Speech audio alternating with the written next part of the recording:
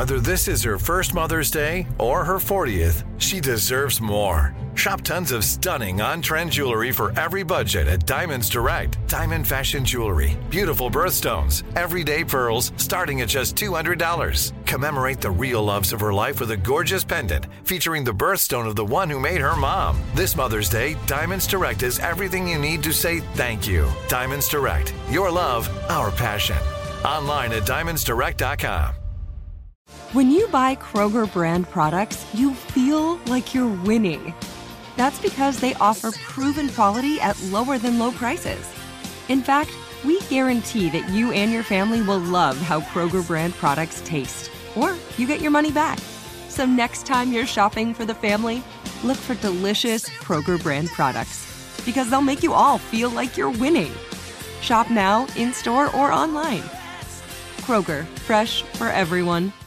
Enjoy all your favorite sports like never before at BetMGM. Signing up and playing is so easy. Simply sign up using code Buckeye and receive up to $1,500 back in bonus bets if you don't win your first bet. When you register with BetMGM, you can get instant access to a variety of parlay selection features, live betting options, and the best daily promotions in the business. And with BetMGM at your fingertips, every play and every game matter more than ever. Place your moneyline, prop, and parlay bets with the king of sportsbooks today. Sign up using code Buckeye and receive up to $1,500 back in bonus bets if you don't win your first bet. That's right, up to $1,500. Again, sign up using code Buckeye and receive up to $1,500 back in bonus bets if you don't win your first bet. BetMGM and GameSense remind you to play responsibly. 21 plus and present in Ohio. Subject to eligibility requirements. Rewards are non-withdrawable bonus bets that expire in 7 days. Gambling problem? Call 1-800-GAMBLER in partnership with MGM Northfield Park. That's 1-800-GAMBLER.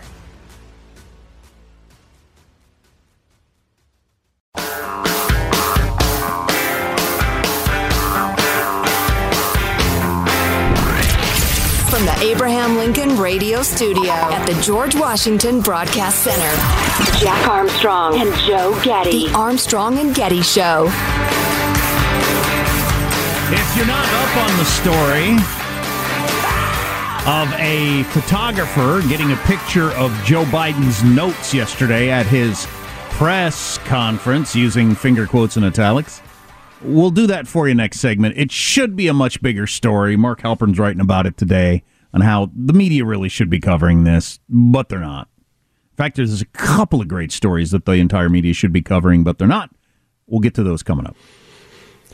So Xi Jinping and Ukraine's President Volodymyr Zelensky spoke on the phone yesterday. It's the first time, and Zelensky has been hammering that he wants to talk to him since the war began 14 months ago? Roughly? Yeah, he said they had a long and meaningful phone call. The Chinese state news media version of the story is A, probably garbage, and B, very, very vague. But the summary that was put out made no mention of Russia and did not use the word war. Mr. Xi reiterated points Beijing has made in the past. We want peace and mutual, but they also said we want mutual respect for sovereignty and territorial integrity. And that's the political basis of the China-Ukrainian relationship, which really sounds like Xi is making sympathetic noises toward a country that just got invaded and had its territorial integrity, battered to death, literally. Zelensky said the call would help give powerful impetus to the development of our bilateral relations.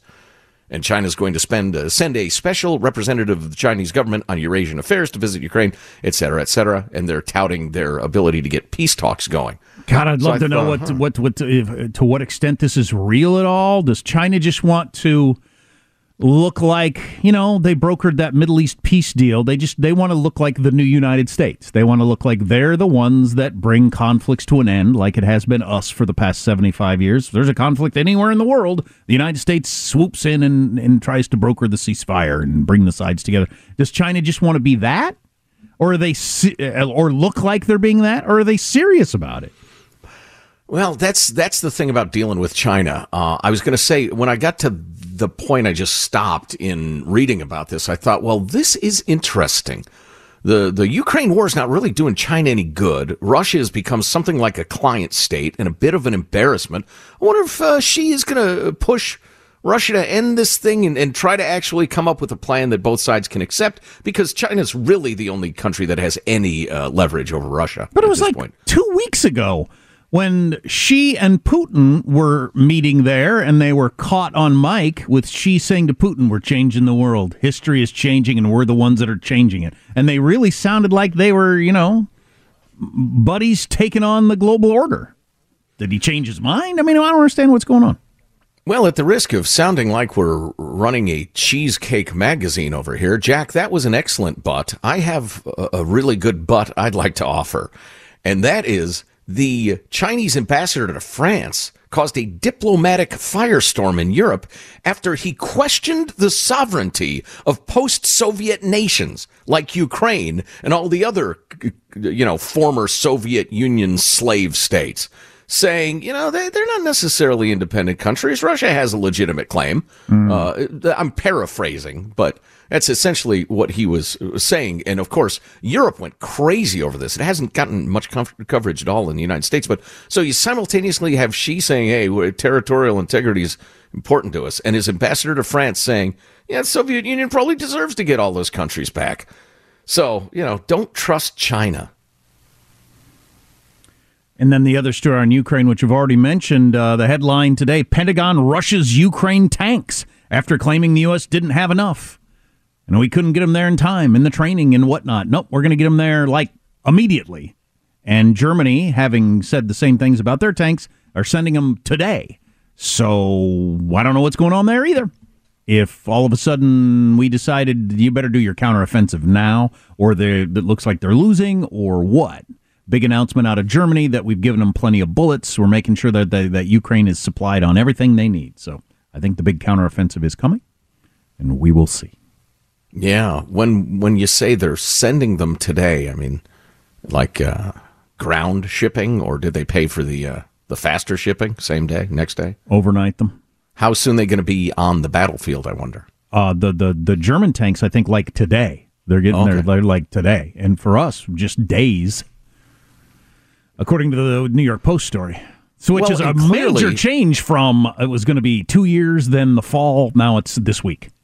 Well, unless I've really missed my guess, I would assume that they've been training up the crews behind the scenes in the States, in Germany. So it could be on the battlefield today. Wow. But remember we had that story about the Patriot missile batteries where they can shoot down the Russian missiles? It would take so long to train them, and then they brought them out to Oklahoma to train on them, and it took 3 days. They learned a lot faster than we thought. So here you go. I don't know what's going on there.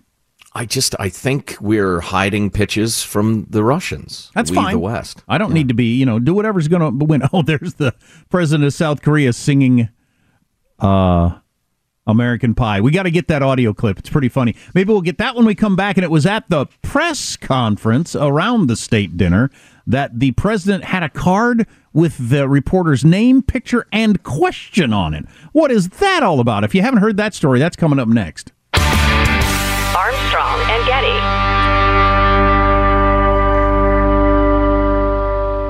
Enjoy all your favorite sports like never before at BetMGM. Signing up and playing is so easy. Simply sign up using code Buckeye and receive up to $1,500 back in bonus bets if you don't win your first bet. When you register with BetMGM, you can get instant access to a variety of parlay selection features, live betting options, and the best daily promotions in the business. And with BetMGM at your fingertips, every play and every game matter more than ever. Place your moneyline, prop, and parlay bets with the king of sportsbooks today. Sign up using code Buckeye and receive up to $1,500 back in bonus bets if you don't win your first bet. That's right, up to $1,500. Again, sign up using code Buckeye and receive up to $1,500 back in bonus bets if you don't win your first bet. BetMGM and GameSense remind you to play responsibly. 21 plus and present in Ohio. Subject to eligibility requirements. Rewards are non-withdrawable bonus bets that expire in 7 days. Gambling problem? Call 1-800-GAMBLER in partnership with MGM Northfield Park. That's 1-800-GAMBLER.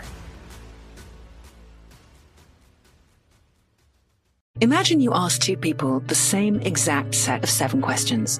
I'm Minnie Driver, and this was the idea I set out to explore in my podcast, Mini Questions. This year, we bring a whole new group of guests to answer the same 7 questions, including actress and star of the mega hit sitcom Friends, Courtney Cox, You can't go around it, so you just go through it. This is a roadblock. It's going to catch you down the road. Go through it. Deal with it. Comedian, writer, and star of the series Catastrophe, Rob Delaney. I shouldn't feel guilty about my son's death. He died of a brain tumor. It's part of what happens when your kid dies. Intellectually, you'll understand that it's not your fault, but you'll still feel guilty. Alt-rock icon, Liz Phair. That personal disaster wrote Guyville. So everything comes out of a dead end. And many, many more. Join me on Season 3 of Mini Questions on the iHeartRadio app, Apple Podcasts, or wherever you get your favorite podcasts. 7 questions, limitless answers. If you love sports and true crime, then there's a new podcast from executive producer Dan Patrick and hosted by me, Jay Harris, that you won't want to miss. Playing Dirty: Sports Scandals. Each week, I'm squeezing the juiciest details from some of the biggest sports scandals ever. I'm talking Marcus Dixon, Olympic gymnastics, Cain Velasquez, salacious Super Bowl-level scandals. Join me on the dark side of sports by listening to Playing Dirty: Sports Scandals on the iHeartRadio app, Apple Podcasts, or wherever you get your podcasts. I'm Hannah Storm, and my podcast, NBA DNA with Hannah Storm, digs deep into the history of professional basketball, along with my own, as one of the first female sportscasters. Now let's get you up to speed on what else happened around the NBA today. We talk to all sorts of people I interacted with, from Dr. J to Charles Barkley, and recap iconic moments. Yes, he's got it. Here he comes.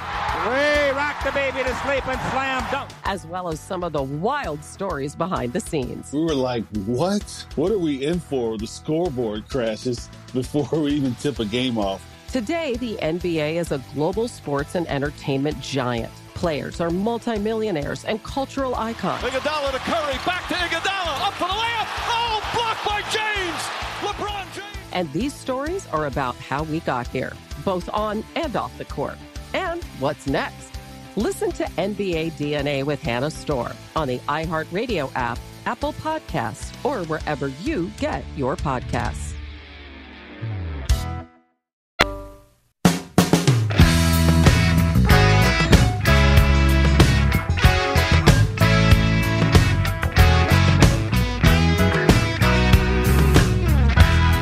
The Armstrong and Getty Show.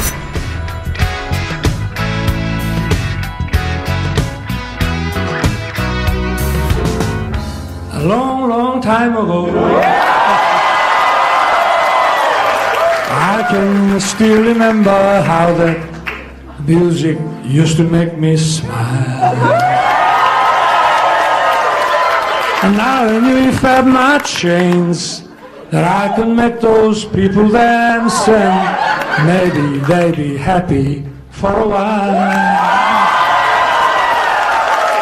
A February made me shiver. Wow, he's going to do the whole song. It's a long song. We get it. You can sing American Pie. And beautifully, Mr. President. Yeah, so that's the president of South Korea talking about how he liked American pop culture as a kid, and he's there at the White House. This is a state dinner, right? This is the white tie, and you eat truffles and oysters and stuff like that. And decides to, but if you're doing that bit, I like American pop culture. Look, my favorite song as a kid, a long, long time ago, and everybody cheers. I used to, and they cheer, and you just kind of wave and sit down. You don't go into like the third verse. That's plenty. Did you write the book of love? And oh, Lord, he's going to do the next verse. Skelter. No, we're 6 minutes in. Sir, will it affect the relationship between the nations if we ask him to stop? But this is the biggest thing that came out of the whole deal. Joe Biden decided to take questions. He's been getting knocked a little bit, quite a bit, throughout his presidency, but especially this week because he announced he's running for president. 2/3 of Americans don't want him to run. The number one reason is his age. They cite press conferences and all this different sort of stuff. So he decided to take some questions yesterday. Well, this is how it went. Listen, we always know now that this president has a list of who he's going to call on and maybe the order. But today it seemed like he had a heads up on what the question would be. That's right. A photographer in the White House press corps got a picture of the president's placard. In his hand, the name, outlet, and question from that LA Times reporter, which reads, "How are you squaring your domestic priorities like reshoring semiconductors manufacturing with alliance-based foreign policy?" She was only one of two American reporters who were formally called on today. We should note the question that she actually spoke and asked the president was quite a bit more elaborate, but Biden certainly got a heads up on the topic and the general thrust of her question. And Brett Baer, who was a White House reporter at one point, said it's unheard of to it's not unheard of to have the names of the reporters or have an idea who you're going to call on, for instance, but to have the name, the picture, and the question they're going to ask in your hand is completely unheard of. And that was caught in a picture. And Mark Halperin writing today, unless you read the New York Post or follow Red Twitter, you don't know about this story. This is a massive story about the White House and about journalism, and yet it is being ignored by all the dominant media organs who don't seem to have pressed either the administration or the LA Times, which is the outlet involved, about what happened. The way they would have, the way that they would have, the way this would have happened with a Republican president. This would be covered absolutely everywhere. I mean, this would have been the number one story of the day. Instead, crickets. That is something. Hey, LA Times, way to ask government-approved questions. That's our free press. Aren't you liberals? Liberals, are you speaking truth to power? Could you get further? No. That's, hey, okay, boomer. No way. That's a boomer liberalism. Progressivism is seizing power and holding it. Yeah, that is really, really something. To me, the biggest part, well, I guess both sides are pretty big. The fact that the president is so handled, they're so worried about his ability to have his brain work when the moment comes that they have to have the picture, the name, and the question ready to go. But I'm more troubled by a compliant media that's willing to go along that doesn't say, no, we're not going to tell you the questions ahead of time. What would that be? Right. Well, it's government-run media. It's state media. You'll ask only the questions we approve in advance. Okay, says the LA Times, and everybody was there, apparently, hoping to get their quote-unquote question asked. And it's, a fairly interesting question. At least she didn't say, Generalissimo, what do you think your greatest accomplishments include? Thank you, sir. Thank you. I mean, it wasn't that fawning, but it's troubling enough as it is. It's clear to me that the Democratic Party is aware that Joe Biden will be merely a figurehead and a severely reduced human being because of his age and infirmity and that sort of thing. But they don't know who else to run. They think Biden... Biden is almost a cardboard cutout of himself at this point. I mean, sure, he can still, read the written responses to the approved questions, but that appears to be the extent of his abilities. So, yeah, he'll soon be essentially a cardboard cutout with a voice box, like it's at some grand opening of a fried chicken place or something like that, and you hear the colonel's voice coming from the cutout saying, "Come on in, enjoy the chicken." But that's the presidency that we're going to have. And as we've pointed out many times, maybe this is a good idea. Maybe having the president completely face plant on national television because he can't hear the question or understand it or answers the wrong question like he's done many times. He answers a different question. Is not good for national security. So I, as a patriot, should want him handled like this until we figure out who's going to be president. Yeah, that's taking a hell of a risk with national security. And one more thing, since Mark Halperin in his newsletter is bashing the dominant media for not covering a number of stories.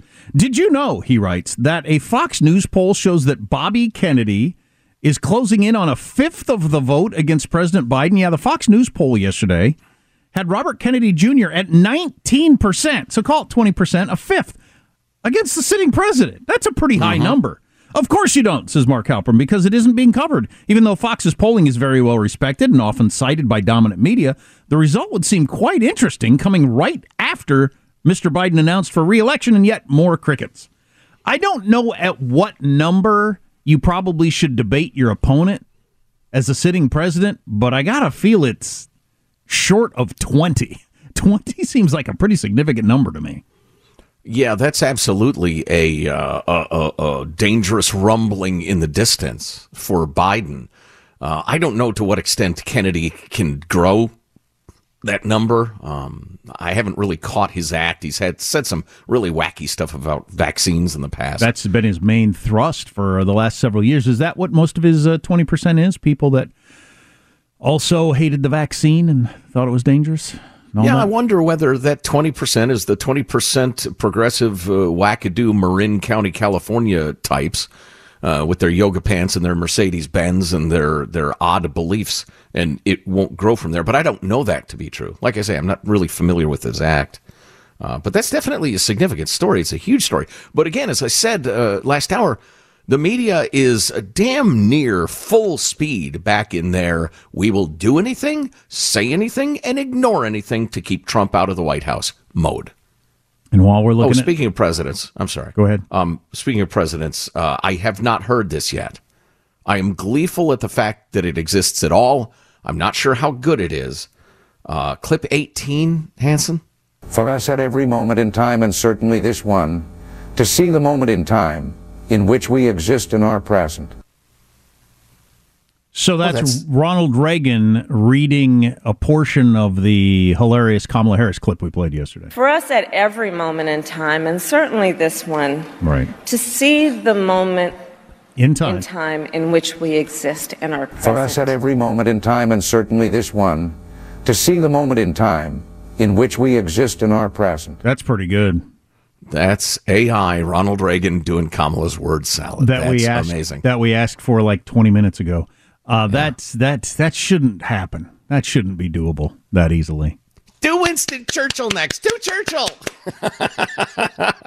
Wow, that makes it an AI story more than a political story. But wow, that was quite entertaining. If an I assume amateur who listens to us can throw that together that fast. If it really was important and you're like trying to overthrow a government or something like that in Central America and like hired professionals, I mean, how good could it get if you really put time and effort into it? Oh, I was just reading a really interesting piece of journalism about Russian propaganda in Africa, how Putin is using RT and the .ru websites and spending a hell of a lot of money to influence opinion in Africa. And some of the propaganda that's being believed is just unbelievable. You get, people without much education or sophistication, media sophistication, you can get them to believe anything. That's not even utilizing the tools of AI, which are so astounding. So, yeah, you're right. Have the Generalissimo or the president of your country, saying, then we're going to round up all the babies and kill them. And you would have mayhem in the streets. That's going to happen in our lifetime. It'll be interesting to watch. There will be... Hell, it'll happen this week. Some other stories we need to cover. Randy Weingarten, who kept your kid out of school, claiming she had nothing to do with it. We need to get that whole debt ceiling debate thing that happened yesterday. I guess you have a trans update? Yeah, big new study about the outcomes of gender-affirming care for adolescents. Really important. Yeah, I want to hear that. If you miss an hour of this show, we do 4 every single day. You can grab it in podcast form. Just look for Armstrong and Getty On Demand. Armstrong and Getty. Enjoy all your favorite sports like never before at BetMGM. Signing up and playing is so easy. Simply sign up using code Buckeye and receive up to $1,500 back in bonus bets if you don't win your first bet. When you register with BetMGM, you can get instant access to a variety of parlay selection features, live betting options, and the best daily promotions in the business. And with BetMGM at your fingertips, every play and every game matter more than ever. Place your moneyline, prop, and parlay bets with the king of sportsbooks today. Sign up using code Buckeye and receive up to $1,500 back in bonus bets if you don't win your first bet. That's right, up to $1,500. Again, sign up using code Buckeye and receive up to $1,500 back in bonus bets if you don't win your first bet. BetMGM and GameSense remind you to play responsibly. 21 plus and present in Ohio. Subject to eligibility requirements. Rewards are non-withdrawable bonus bets that expire in 7 days. Gambling problem? Call 1-800-GAMBLER in partnership with MGM Northfield Park. That's 1-800-GAMBLER. Imagine you ask 2 people the same exact set of 7 questions. I'm Minnie Driver, And this was the idea I set out to explore in my podcast, Mini Questions. This year, we bring a whole new group of guests to answer the same 7 questions, including actress and star of the mega hit sitcom Friends, Courtney Cox. You can't go around it, so you just go through it. This is a roadblock. It's going to catch you down the road. Go through it. Deal with it. Comedian, writer, and star of the series Catastrophe, Rob Delaney. I shouldn't feel guilty about my son's death. He died of a brain tumor. It's part of what happens when your kid dies. Intellectually, you'll understand that it's not your fault, but you'll still feel guilty. Alt-rock icon, Liz Phair. That personal disaster wrote Guyville. So everything comes out of a dead end. And many, many more. Join me on Season 3 of Mini Questions on the iHeartRadio app, Apple Podcasts, or wherever you get your favorite podcasts. 7 questions, limitless answers. If you love sports and true crime, then there's a new podcast from executive producer Dan Patrick and hosted by me, Jay Harris, that you won't want to miss. Playing Dirty: Sports Scandals. Each week, I'm squeezing the juiciest details from some of the biggest sports scandals ever. I'm talking Marcus Dixon, Olympic gymnastics, Cain Velasquez, salacious Super Bowl-level scandals. Join me on the dark side of sports by listening to Playing Dirty: Sports Scandals on the iHeartRadio app, Apple Podcasts, or wherever you get your podcasts.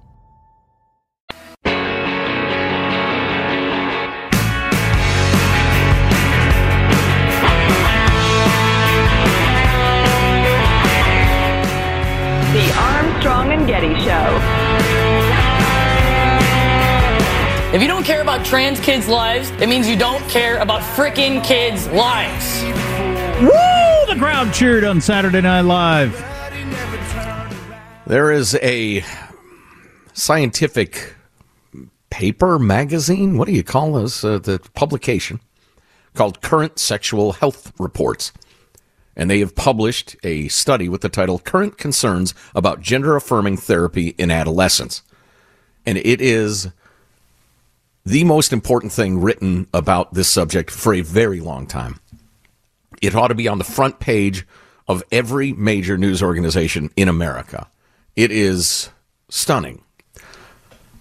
Partly to get this right, I'm going to read some of it to you as opposed to characterizing it in my own words.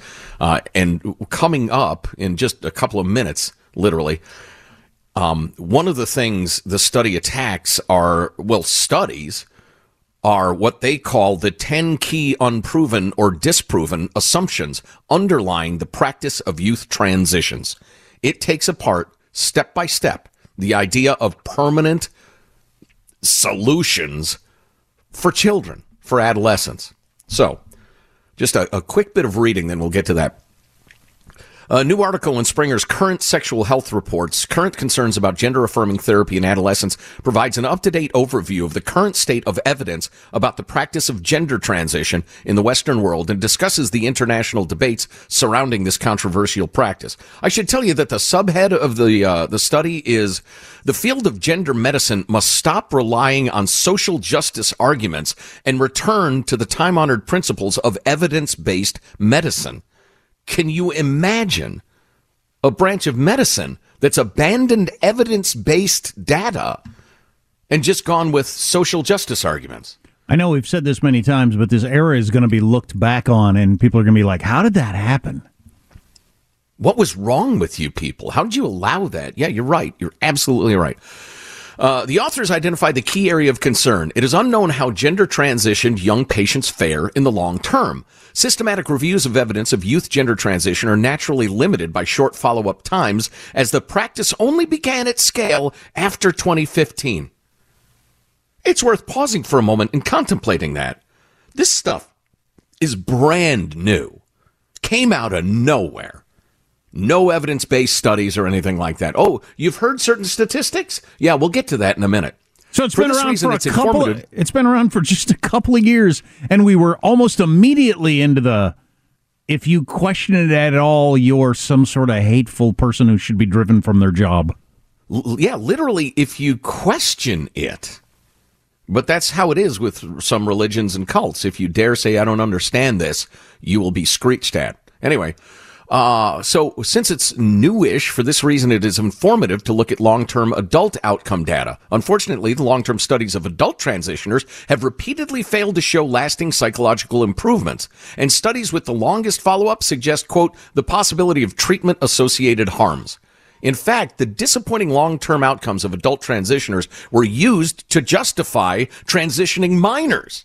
The argument being that, well, earlier intervention would lead to improved outcomes. Gotcha. So adults are transitioning and finding themselves oftentimes miserable or suicidal. The problem is not that transitioning is in any way the root of it. It's just you didn't do it early enough. Right. Okay. Let's try it on kids. Exactly. However, every qualitative systematic review of youth gender transition to date has failed to find credible benefits even in the short term, issuing conclusions about the risk-benefit ratio that range from highly uncertain to unfavorable.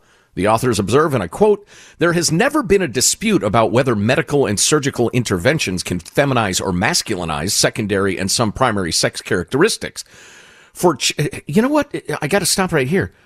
It's so weird and refreshing to hear this topic discussed as a medical matter and a matter which can be studied, as opposed to comedians on Saturday Night Live shouting slogans at us and pretending like that's how you decide medical questions. And coming up with euphemisms like gender-affirming care. Yeah. Back to the actual words of the scientists. So for children and adolescents, the debate is not whether such transformations are possible, but, quote, at what age can youth meaningfully consent upon fulfilling which criteria, and perhaps most importantly, just because we can, should we? Such questions have provoked an intensity of divisiveness within and outside of medicine, rarely seen with other clinical uncertainties. This passion reflects decidedly different prioritization of scientific evidence, medical ethics, and social values. Again, I want to open my arms to the heavens and cry, thank you, thank you. Can we talk about this like adults? That sentence again. The divisiveness inside and outside of medicine, this passion reflects decidedly different prioritizations of scientific evidence, medical ethics, and social values. Now, here are your 10 key unproven or disproven assumptions underlying the practice of youth transitions. The authors note that while a growing number of European countries recognize deficiencies in the evidence supporting the highly medicalized gender-affirming, in quotes, approach to treating gender dysphoric youth, in North America, the narrative that gender-affirmative care has been scientifically proven has been remarkably resilient. I could decode that. As we've said before, Europe has stomped on the brakes, put the car in reverse, and is going as fast as they can away from this stuff. But in North America, the narrative that the case has been scientifically proven has been remarkably resilient. That's one way to say it. That's hilarious. In the face of the fact that it's bunk. The authors observed that the practice of, quote, gender affirmation of minors using hormones and surgery is based on 10 key fallacious assumptions that are misrepresented as proven facts. You hear these, folks? These are the opposite of facts. Number one, the emergence of trans identity is the result of reaching a higher level of self-awareness. And, you know, it's funny, the analysis is down below. I'd have to flip back and forth. But they recount all of the evidence that identity formation in adolescence is far from complete and that trans identity for many will prove to be temporary. I have raised 3 kids. The search for identity is a wild ride with teenagers. The idea that, she's a goth. She has emerged as a goth with lots of black eye makeup, black fingernails, wearing black, and listening to depressing music. Let's give her hormones and surgery to make sure she's always goth. Any parent who proposed that would be looked at as a lunatic. Right. Anyway, I'll get back to the list. So number 1 is the emergence of trans identity as the result of reaching a higher level of self-awareness. That's not true. 2, whether the trans identity emerges in very young children, older children, teens, or mature adults, it is authentic and will be lifelong. It's absolutely a myth. 3, all gender identity variations are biologically determined and inherently healthy.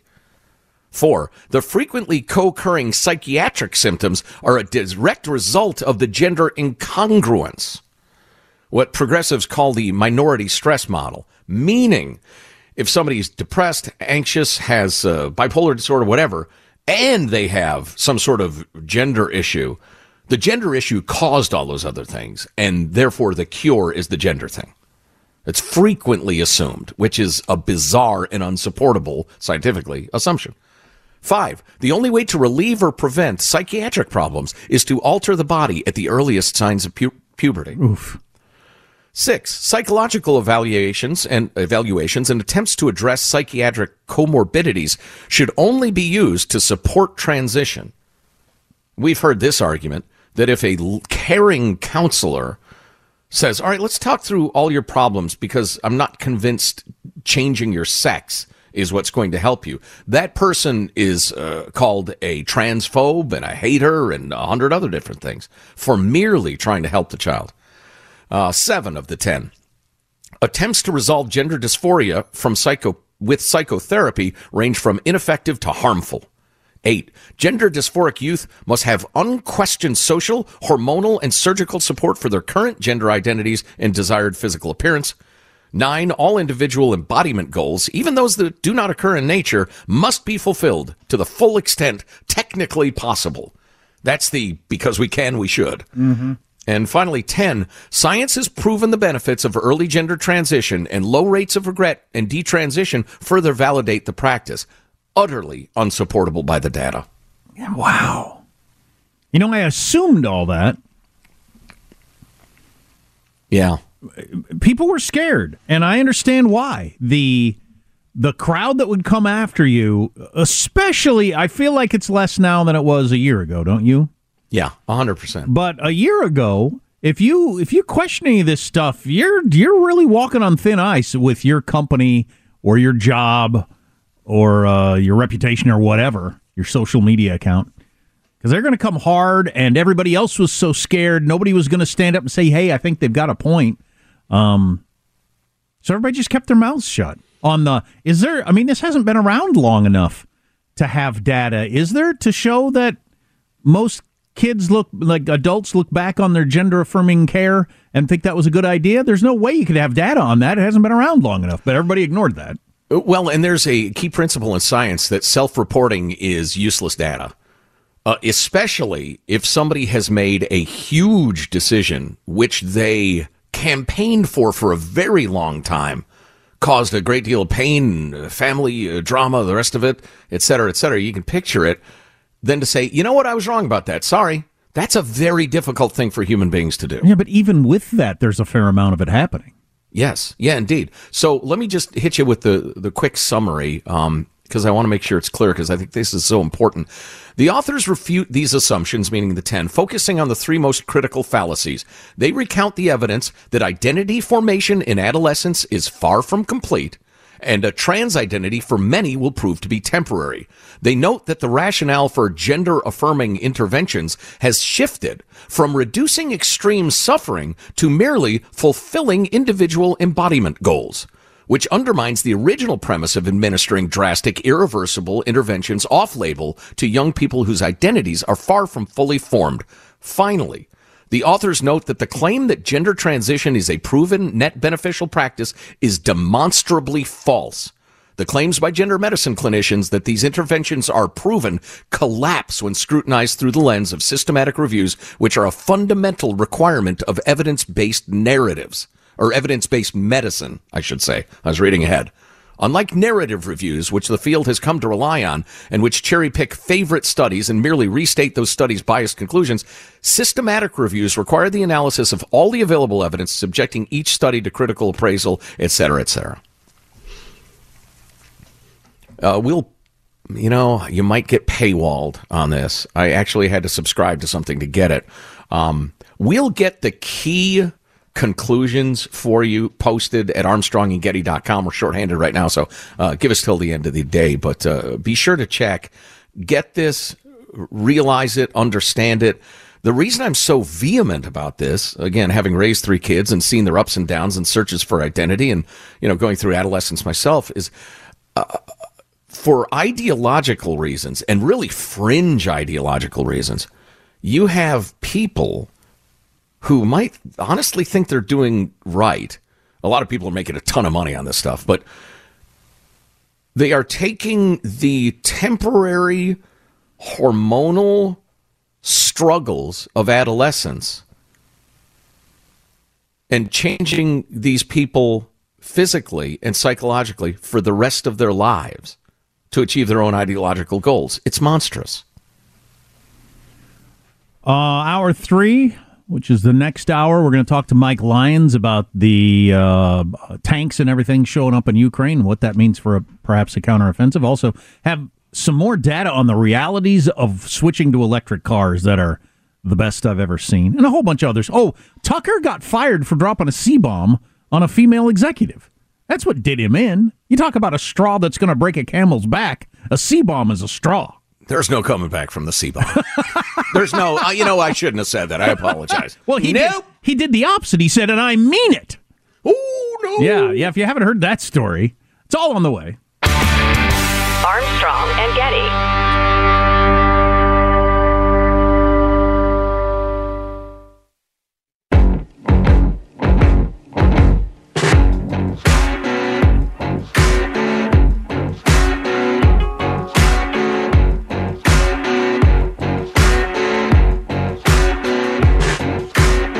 Armstrong and Getty Show.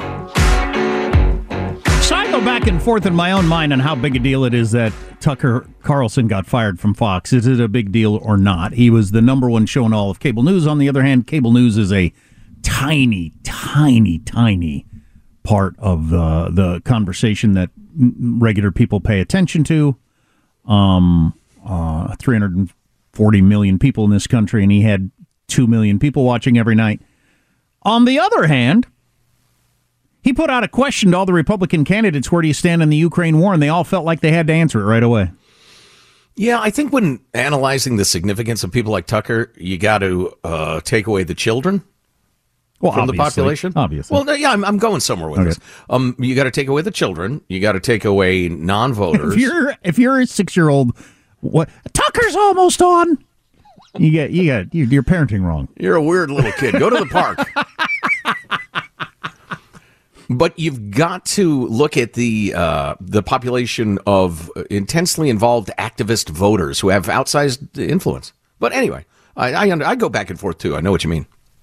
So he gets fired out of nowhere. He obviously didn't see it coming because he said, see you on Friday. And then on Monday it was announced he was gone. And nobody he said, see you next Tuesday earlier. Oh, yeah. Huh? We'll explain why he got fired in just a second, according to the Wall Street Journal. But he disappears, and there's all these rumors and thoughts and what happened and everything like that. And then all of a sudden he posts a video on his Twitter feed yesterday. And this is how it started. We won't play the whole thing. Good evening. It's Tucker Carlson. One of the first things you realize when you step outside the noise for a few days is how many genuinely nice people there are in this country. Kind and decent people who really care about what's true. And a bunch of hilarious people also. A lot of those. It's got to be the majority of the population, even now. So then he goes on for a couple of minutes about the media landscape and the truth and not the truth and stuff like this. I thought this was pretty funny, this 81, just this particular part of it. The other thing you notice when you take a little time off is how unbelievably stupid most of the debates you see on television are. And they're completely irrelevant. They mean nothing. In 5 years, we won't even remember that we had them. That seemed like a long 13 seconds. The one thing he doesn't do is he doesn't reference his show. He doesn't reference Fox. He doesn't reference being fired at all. That's what I was waiting to hear, and he doesn't mention that at all. He talks about the horrible media landscape we live in, and then says something like more to come at the end or something, which means he's about to launch some sort of media venture, don't you assume? Oh, yeah, 100%. Okay. Yep. So the Wall Street Journal story that broke yesterday on his leaving, which was pretty interesting. You have to understand that the Wall Street Journal is a Rupert Murdoch publication, and I got to believe Rupert Murdoch or somebody close to him may have fed the Wall Street Journal the inside story on this, is that Tucker Carlson referred to one of the female executives, like kind of his boss. Those are weird terms when you get into, sports or media personalities or whatever. But anyway, a high up at Fox he referred to as the C word, a stupid or ridiculous or something C word. So when the trial was getting ready to start last week, Fox was fighting like crazy to get a whole bunch of stuff stricken from the record. It couldn't show up in the trial. All those statements from Sean Hannity and Laura Ingraham and Tucker Carlson bad-mouthing Trump, they wanted that taken out. They wanted taken out the fact that Tucker Carlson called an executive the C word. Tucker fought to keep that in. No. I want that in because she is a stupid C word. And apparently that was an indication, and I'm sure it's not a one thing, it's a straw that broke the camel's back situation, but I think that was an indication that he really thinks he runs this place and can do absolutely whatever he wants, and anybody who feels that way could be trouble in the future. Well, and even if he'd called her a dum-dum and the lawyers and Murdoch's said, we need this stricken from the record, and Tucker said, no, you don't, you're leaving it in. No. The Indian just walked up to the chief and told him, I'm running this place. It doesn't matter. The C word, it couldn't have helped. But I think... You try it at home. See if it helps in your situation. No, but it's I almost said private. That's not true. It's more like a major who thinks he's a general. And the Murdochs don't put up with that. Well, and also the future liability, like I said, it's an indication that there's more trouble coming down the pike. If you miss an hour of this show, grab the podcast Armstrong and Getty on demand. Armstrong and Getty. Imagine you ask two people the same 7 questions. I'm Minnie Driver, and this was the idea I set out to explore in my podcast, Mini Questions. This year, we bring a whole new group of guests to answer the same 7 questions, including Courtney Cox, Rob Delaney, Liz Phair, and many, many more. Join me on Season 3 of Mini Questions on the iHeartRadio app, Apple Podcasts, or wherever you get your favorite podcasts. 7 questions, limitless answers. If you love sports and true crime, then there's a new podcast from executive producer Dan Patrick and hosted by me, Jay Harris, that you won't want to miss. Playing Dirty: Sports Scandals. Each week, I'm squeezing the juiciest details from some of the biggest sports scandals ever. I'm talking Marcus Dixon, Olympic gymnastics, Cain Velasquez, salacious Super Bowl-level scandals. Join me on the dark side of sports by listening to Playing Dirty: Sports Scandals on the iHeartRadio app, Apple Podcasts, or wherever you get your podcasts. I'm Hannah Storm, and my new podcast, NBA DNA with Hannah Storm, chronicles my 6 decades in professional basketball. From growing up in the sport to becoming one of sports TV's first female broadcasters. Join me as I dig deep into the game's history, unearth some wild stories, and talk to my friends from the world of basketball, from Dr. J to Charles Barkley. It's been a wild ride, and now I get to take you with me. Listen to NBA DNA with Hannah Storm on the iHeartRadio app, Apple Podcasts, or wherever you get your podcasts.